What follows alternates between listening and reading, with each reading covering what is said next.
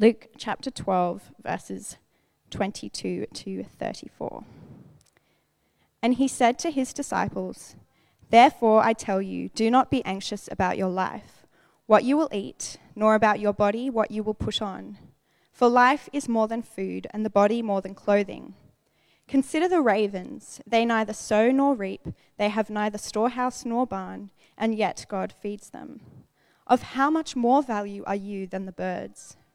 And which of you, by being anxious, can add a single hour to his span of life?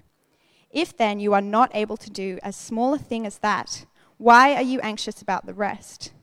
Consider the lilies, how they grow. They neither toil nor spin. Yet I tell you, even Solomon in all his glory was not arrayed like one of these. But if God so clothes the grass, which is alive in the field today and tomorrow is thrown into the oven, how much more will he clothe you, O you of little faith? And do not seek what you are to eat and what you are to drink, nor be worried. For all the nations of the world seek after these things, and your Father knows that you need them. Instead, seek his kingdom, and these things will be added to you. Fear not, little flock, for it is your Father's good pleasure to give you the kingdom. Sell your possessions and give to the needy. Provide yourselves with money bags that do not grow old, with a treasure in the heavens that does not fail, where no thief approaches and no moth destroys. For where your treasure is, there will your heart be also. This is the word of God.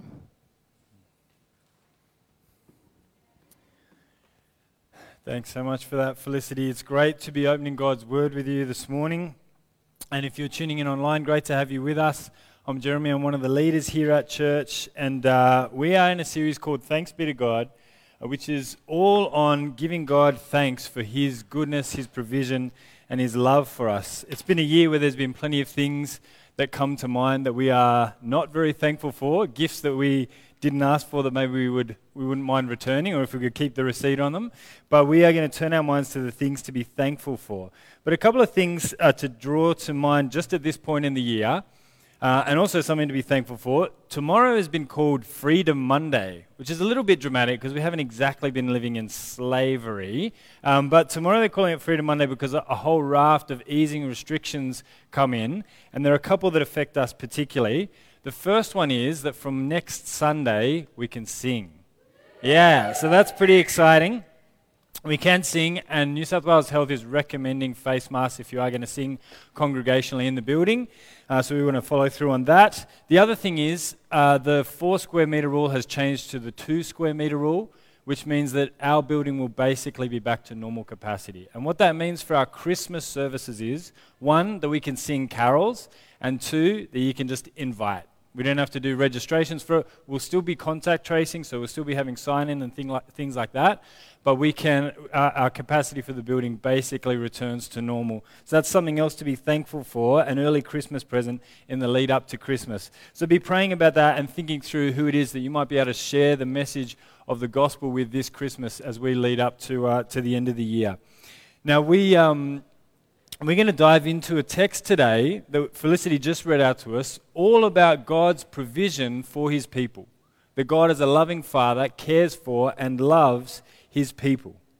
And I think this is a perspective on life that, 1, is desperately needed, but 2, if you are a follower of Jesus, is the logical conclusion of what you say you believe.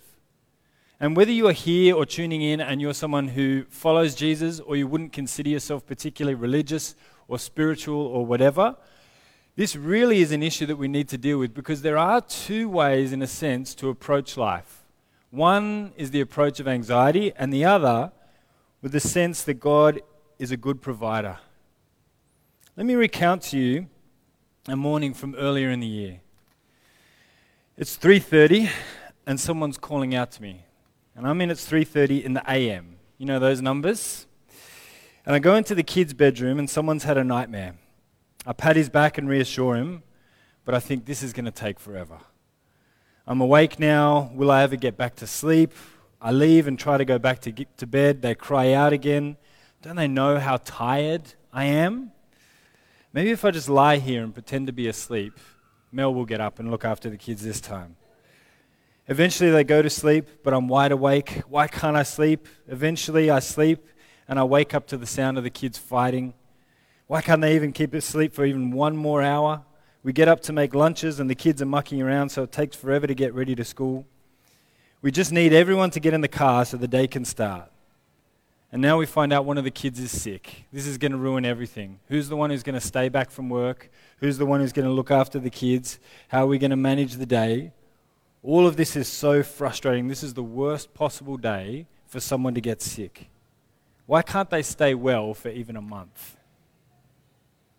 But let's rewind it and run that morning through again in a different way. It's 3:30 and someone's calling out to me. I go into the kid's bedroom and someone's had a nightmare. I pat his back and I reassure him. And as I look at him, I think, he looks so much like me. Nightmares can be so confusing for a kid. It must feel so good to have dad come in like this. I'm glad I get to be a dad, and I'll miss these moments when he's a teenager and no longer reaches out to me like this.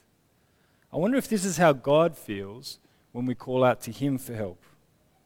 I crawl back into bed, but I'm wide awake now, and I start reading a book about an old preacher to slow myself down, and I'm thankful for the moment I have in the quiet just to reflect on a bit of narrative. They get up in the morning, and I think what a beautiful sound to hear the kids who are all healthy, safe, and well, and the reminder it is of God's good provision. As we get ready for the morning, I'm thankful for the fact that we have enough food to give the kids and we never worry about what they're going to eat for lunch or what they'll have or what they'll wear. One of the kids is sick, and I know that means one of us will have to stay home. What a blessing it is to have them curl up next to us and want to spend time with us. Even the fact that I doubt sometimes whether or not they're telling the truth is because I know they'd rather spend time at home with us. What a blessing it is to have them around. God is a good provider. Those are two possible ways to run through the exact same morning. Objectively on the surface, it looks exactly the same, and yet subjectively, the experience can be entirely different. And I would love to say that the normal run-of-the-mill course is the second one, but it's usually the first. The first one is riddled with the sense of all the things that I'm going to miss out on, all the worries, all the concerns, all the difficulties. And the second one is with the sense of God's good provision and supervision looking after me and shaping my day. And really, these are two ways, according to this passage, to do life. It can either be framed by anxiety and worry and the fear of what will come or what we'll miss out on, or with a sense of God's generous provision. And I would say in Sydney that the first one is absolutely the default. I was even reminded of this morning when I went to do a simple kind of regular task of getting a coffee. I went and ordered it, and when it came to me, the barista said, "Sorry for the wait." And it had been 5 minutes. And as I thought on that, I thought, the beans for this coffee have come from South America, and the milk has come from somewhere in rural New South Wales, and at 8:55 I decided I wanted a coffee, and at 9 o'clock I had one, and he apologized for the wait.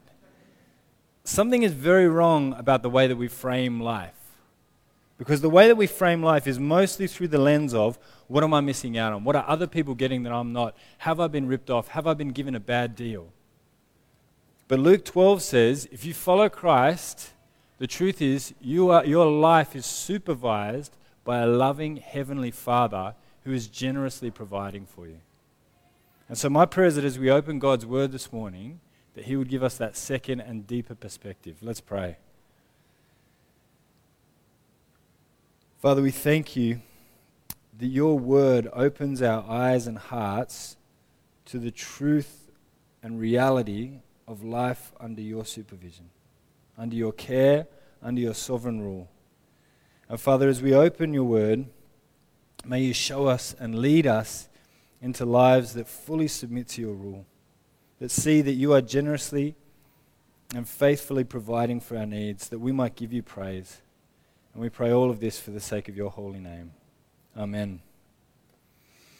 Well, Luke 12 starts with a command from Jesus to not worry. Look what it says in Luke 12:22. We open it up to this.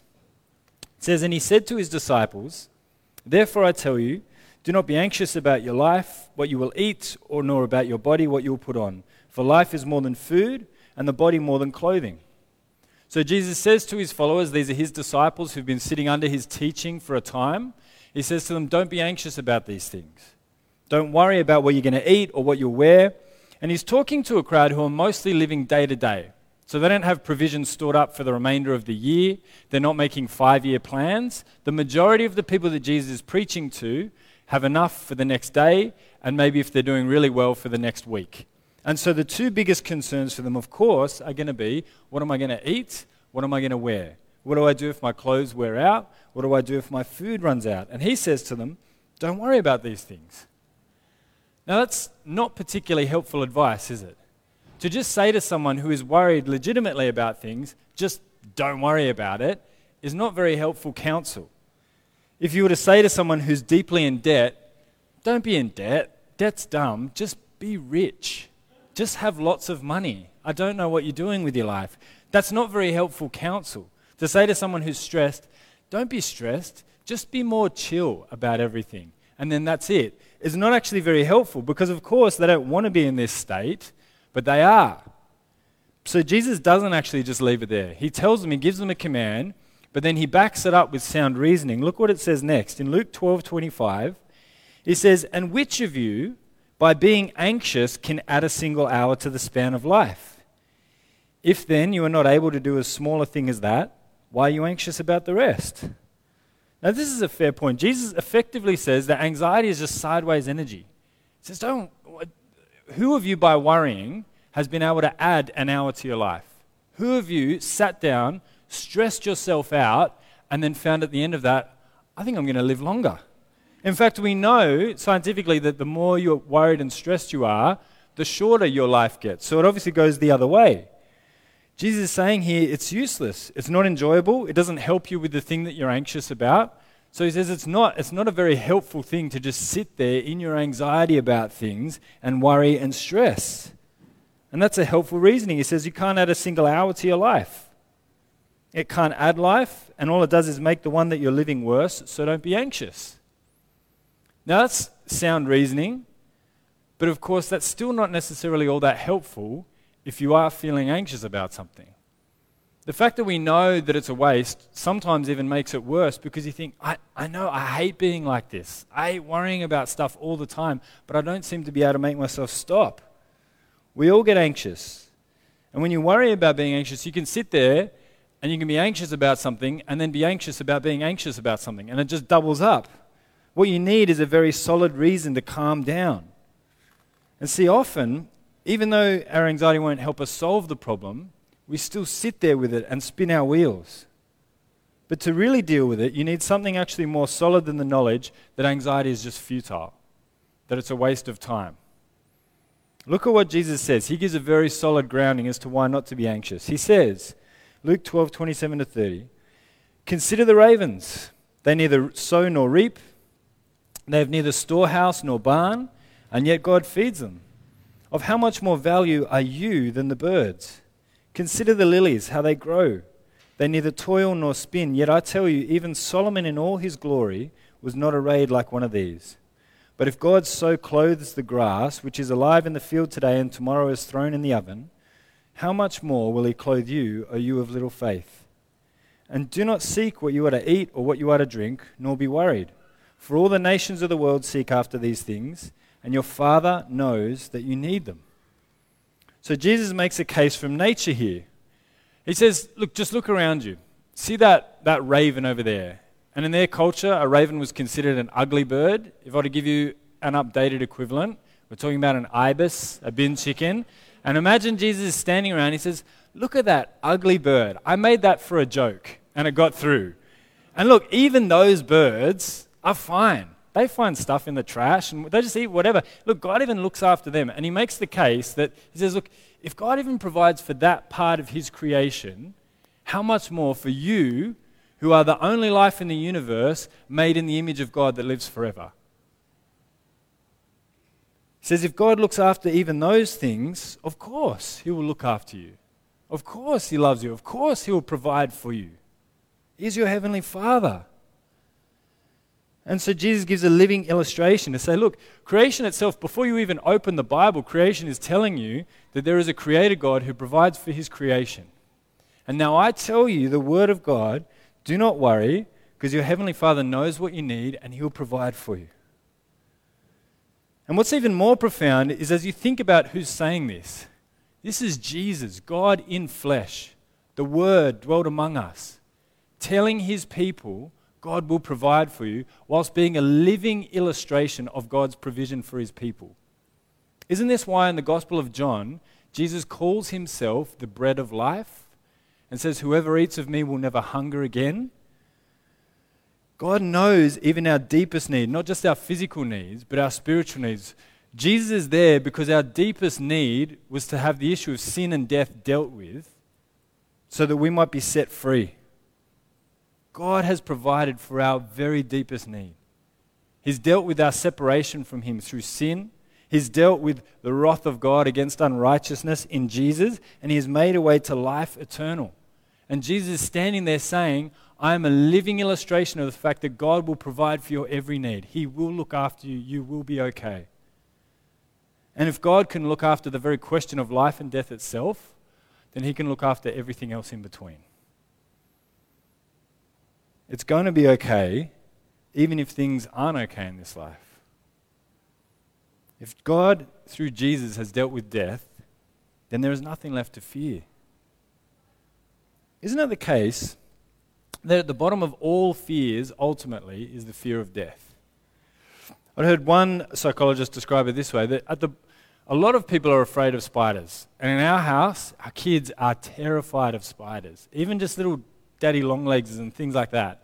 So we get a lot of call-outs in the middle of the night to come and sort out a spider or things like that. Look, occasionally we get a huntsman through, which is genuinely pretty anxiety-producing. But most of the time they're pretty just, they're garden spiders or run-of-the-mill sort of spiders.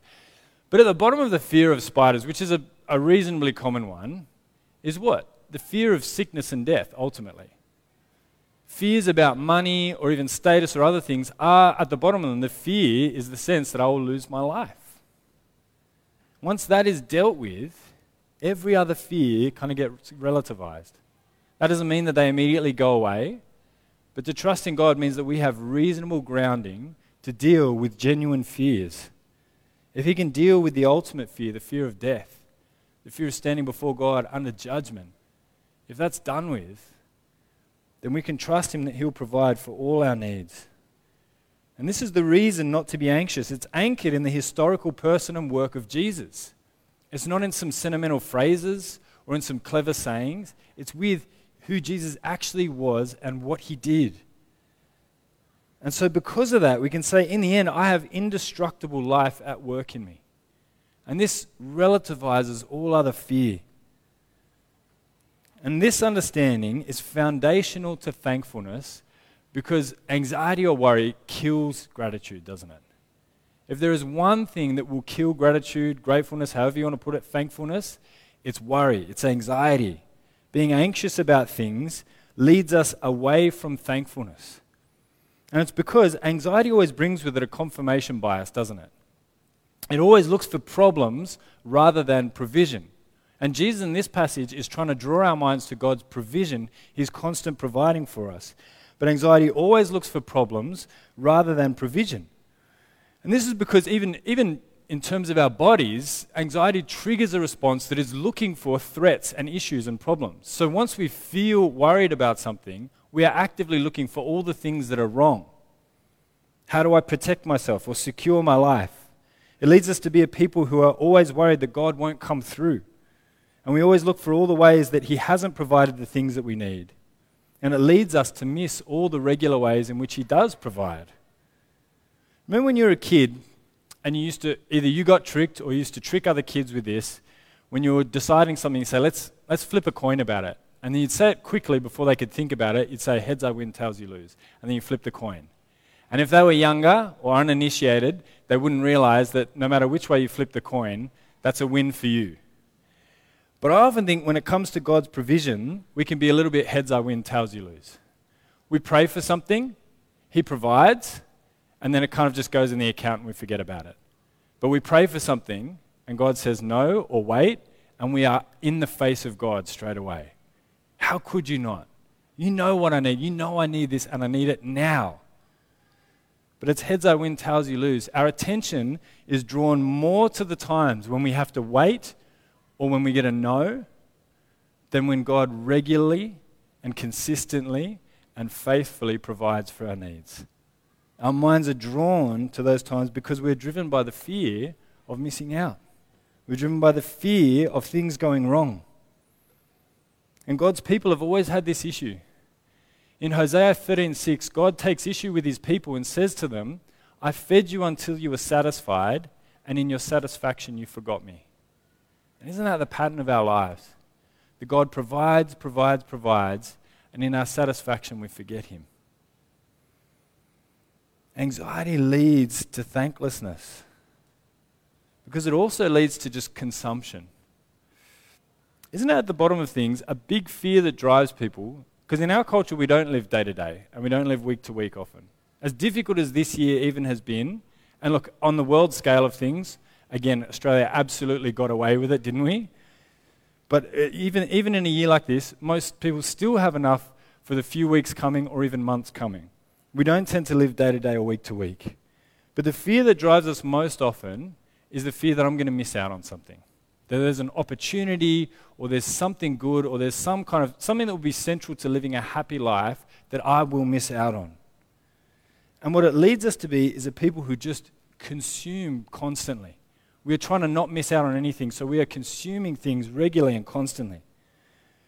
As just a small way I've seen it happen in my life, I remember when I was a kid, and I'm sure a lot of you can relate to this, you used to hang for the next skate video to come out. But the thing was, the scene was so small back then that really there was only a couple of videos that came out a year. And they're on VHS. Anyway, but so I would watch those things until and you may not remember this, especially if you were sort of pre-VHS, but I would watch those things until it was glitching and there were lines coming down the screen. I would just flog them. In fact, I watched them so regularly that every skate park would come with a song. And now, when I hear those songs, I can immediately visualize exactly what was happening in the clips. That's how regularly I watch them. Now, I don't obviously have as much time to keep up with what's happening in the skate scene at the moment, but footage is dropping so regularly that I'll watch something once and I'm done with it. Because I'm worried if I watch it again, I'm going to miss out on the next one that's coming out. And people have talked about it. It's changed the whole way that people watch videos. Because previously, you would just kind of savor one video and watch it over and over and over again. But now, you do one thing and then it's done. It's the same with music or multiple other scenes, right? You listen to something and then you move on to the next thing. Because the fear is, I'm going to miss out on something. And so we move through life consuming and consuming, driven by this fear that I'm going to miss out on something, and never stopping to say thanks, and never stopping to reflect, and never stopping to think on God's provision. In this passage, Jesus is saying to these people, don't worry, don't be anxious, God is a provider. And you need to stop and consider his provision. Right there with his group of disciples, he says, just stop a minute, look around, look at how God provides for what's around you, and just consider that you have a heavenly Father who loves you and is a generous provider. As a people of God, we are called to stop and say thank you. Could I encourage you this week to just follow up on one traditional Christian habit that has been around for, I don't know how long. I don't know if anyone knows or would be able to find out how long it's been around for. But if you are just listening in or visiting and you didn't grow up in a church culture, you may still have heard of people who say grace before dinner. Now, even our graces, we just rush through. And we say things like, bless it to our bodies. No one knows what it means, but it's provocative. It gets the people going, right? But no one knows, bless it to your bodies, it's not there in Scripture. We don't know exactly what it means, but it's Christian-y and it's about the food or whatever. But oftentimes, it's become a habit. The reason the habit is there is that before you eat, you would stop and think, God has provided this, and not only has he provided this, he's provided all we need for our souls. But we often have a set saying that we say with grace or whatever so that we don't have to think about it because we've optimized every part of life, and we speed through it, and we don't actually do what the habit is meant to do, which is to stop and reflect on God's provision. So I'd give you the challenge to just stop and take something simple like an apple and think, wow, God could have made all apples grey, and he could have made them taste like Weet-Bix, and they don't. Weet-Bix only came in after the fall, by the way, if you're wondering. But take an apple and just think, God made each of these distinct, even in terms of their color. And not only that, none of them are perfectly round. Each of them has their own shape. And when I bite into them, it's a lottery because sometimes they're great and sometimes they're not, but that's part of the fun. And God could have made me without taste buds, but instead I can tell when an apple is slightly sour or bitter or sweeter or whatever it is. And to stop and give thanks for the gift of just having an apple. I mean, imagine what impact it would have if we just did that and slowed down and just said grace properly before a meal and considered the truth of Luke 12. Because the truth is, we even eat in a hurry. Most of our meals, apparently, statistically, we eat alone. Or we take lunch at our desk. And we just smash through it. It's just something that we do. And we forget that it's a little spot of God's generous provision each day. We're called to stop and consider these things. Even consider the gift of rain, which we so often consider a curse because we live in the city. People in the rural areas don't consider it in the same way, or at least not all the time. But just think of this. Reading this recently on a blog post about being thankful for rain, John Piper remarks, when 1 inch of rain falls on 1 square mile of farmland, so just do the math, that would be 8,497,336 cubic meters of water, which is 780 million liters and about 768 million kilos of water.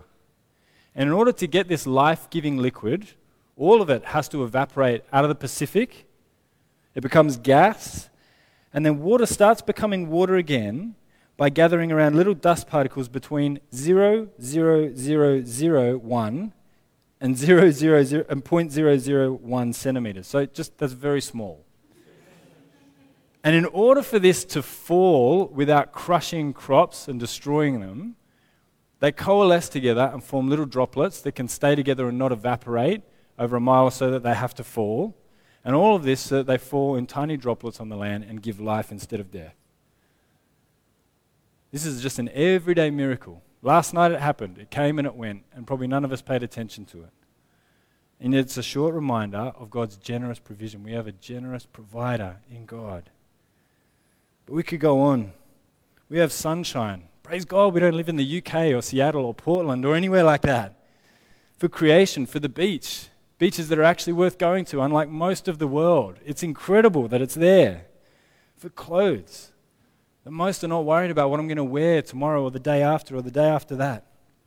For the bodies that God has given us that really are largely in good health and able to help us to engage with the creation that God has given us.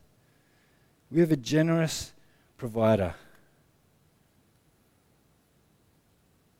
And so we're called to be thankful, but I think not just thankful, but also generous. Look how the passage rounds out. In Luke 12, 31 to 34, it says this, "And do not seek what you are to eat or what you are to drink, nor be worried. For all the nations of the world seek after these things, and your Father knows that you need them. Instead, seek his kingdom, and these things will be added to you. Fear not, little flock, for it is your Father's good pleasure to give you the kingdom. Sow your possessions and give to the needy. Provide yourselves with money bags that do not grow old, and with a treasure in heaven that does not fail, where no thief approaches and no moth destroys. For where your treasure is, there your heart will be also."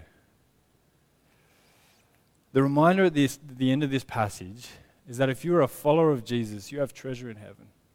That your life, the life you are living for, is not ultimately the one that you're living right now, but what it will be with him in eternity forever in the new creation. Where it will not be a struggle to remember that you have a generous provider God. Where you will live in immediately obvious abundance.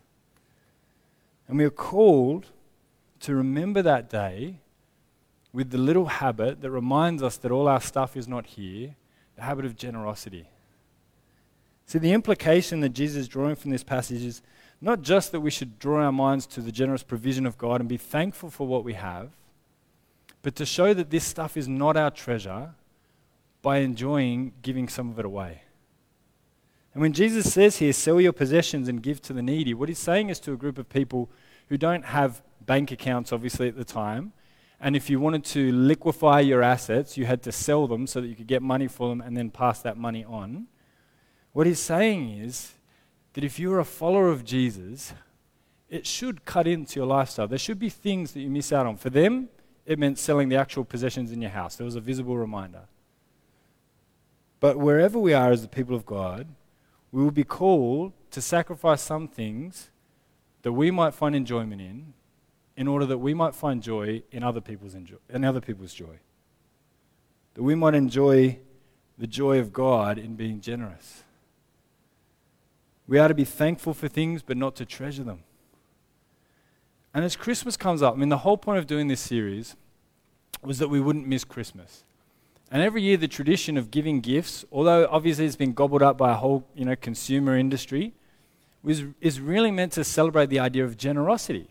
That you think as the ultimate gift was given to us at Christmas in Jesus, so we give little gifts as a reminder of the generosity of God. And what a thing it would be to do this year, to be more thankful for how He's provided, and in doing so, actually enjoy giving things away, in providing for the needs of others.